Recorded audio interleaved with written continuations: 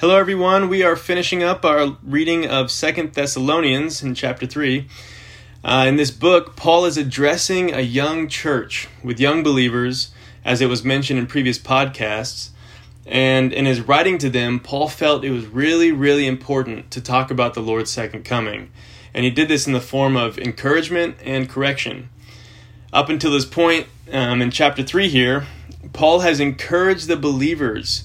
He's encouraged them by recognizing their growth in faith in chapter 1 and their increase in love, and also encouraging them, pressing them on that in their suffering from persecution, they would continue to experience grace and peace from God in order to be accounted worthy of God's kingdom.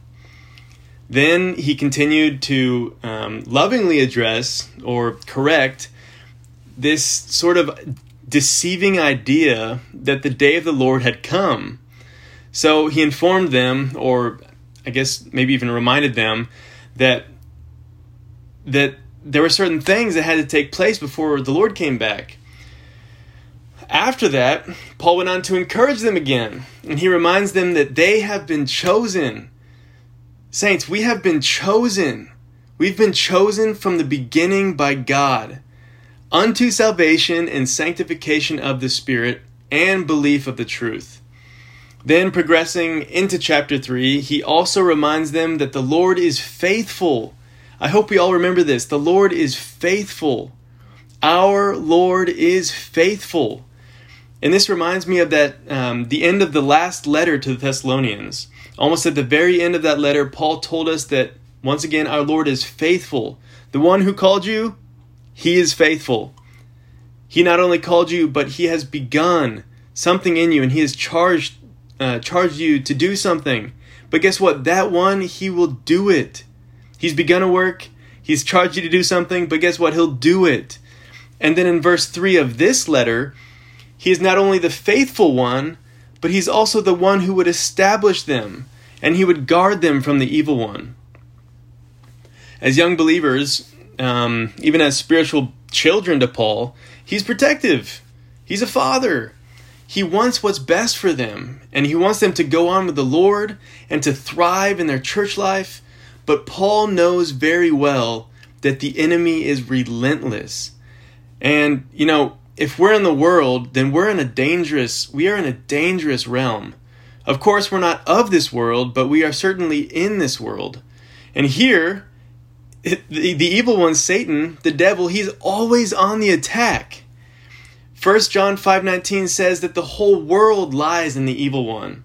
And then in 1 Peter 5:8, it says that our adversary, the devil, as a roaring lion, he walks about seeking someone to devour. So Paul, he saw the imminent threat to the Thessalonians, not just individually, but also corporately as a church. And then he encouraged them to be comforted, because the Lord would establish them, guard them, and keep them. And I believe that if Paul were here today, he would tell us the exact same thing. He would be full of hope, he wouldn't be discouraged, but he would actually encourage us because we have the divine life in us. And that divine life, which we have been born of, it keeps us and guards us from the evil one.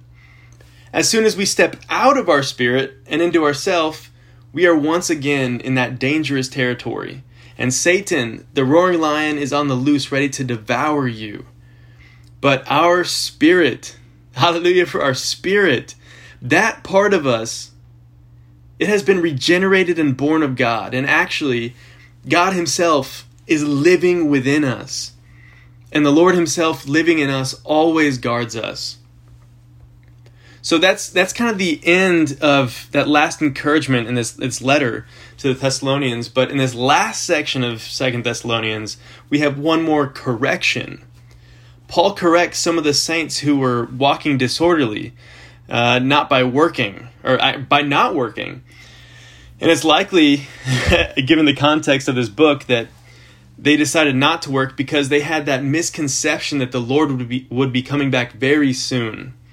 And it kind of makes sense, if you think about it, kind of makes sense how someone would think like that. Or maybe it's just me. I've thought about what I would do if I knew the Lord was coming back in a year or in a month or in a week. And many times when I'm considering this, I think, man, why would I work a job? I would just go out, preach the gospel, get crazy for the Lord with the saints, and contact all the people I know to tell them about what's coming. And likely some of the Thessalonian believers felt this way too and had chosen not to work, which meant, guess what? They had no money. No money means no food. So what did they do? Well, what would you do? What would we do? Well, we would probably go to our family or to the saints or to friends, and we would ask if we could eat with them or maybe just have some food from them. And we might even think, while we do this, that we were noble in not working since the Lord was coming back. But here's the thing. Paul is very practical, and so is the Lord, and so is the church life. Having a disorderly Christian walk doesn't just affect us, it also affects very much the church. Not only does it put a strain on the saints who are working to provide for themselves, and then for those who are not working, it also just, it's not right. It is disorderly. And I mean, Paul, he basically says you shouldn't even invite someone to eat with you who isn't willing to work. This doesn't mean that we don't invite saints who don't currently have a job. This is referring to people who aren't willing to work for some spiritual or other peculiar reason. It is a human necessity that applies even to the church life. Paul is very practical. I mean, okay, I've graduated now for almost 4 years, and if I still didn't have a job, and if I was still not looking for one, yet come over to your house for every meal, every day, and maybe even for a little snack a few times a day, something is wrong. Don't let me do that. Don't let me do that. Don't let anyone do that.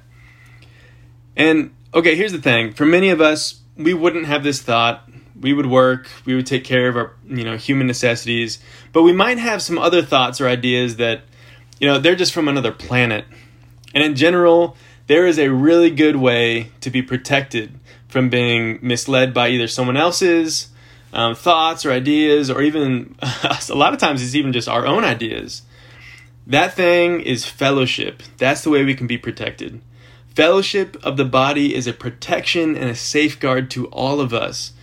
And I can testify personally that fellowship has saved me countless times from odd ideas or interpretations of scriptures that would have caused my Christian life to deviate from the Lord. But this fellowship, the fellowship in the body, will truly preserve you. It has preserved me, and it will continue to preserve us in the church life. To conclude, in the words of Paul in this epistle, now the Lord of peace himself give you peace continually in every way. The Lord be with you all.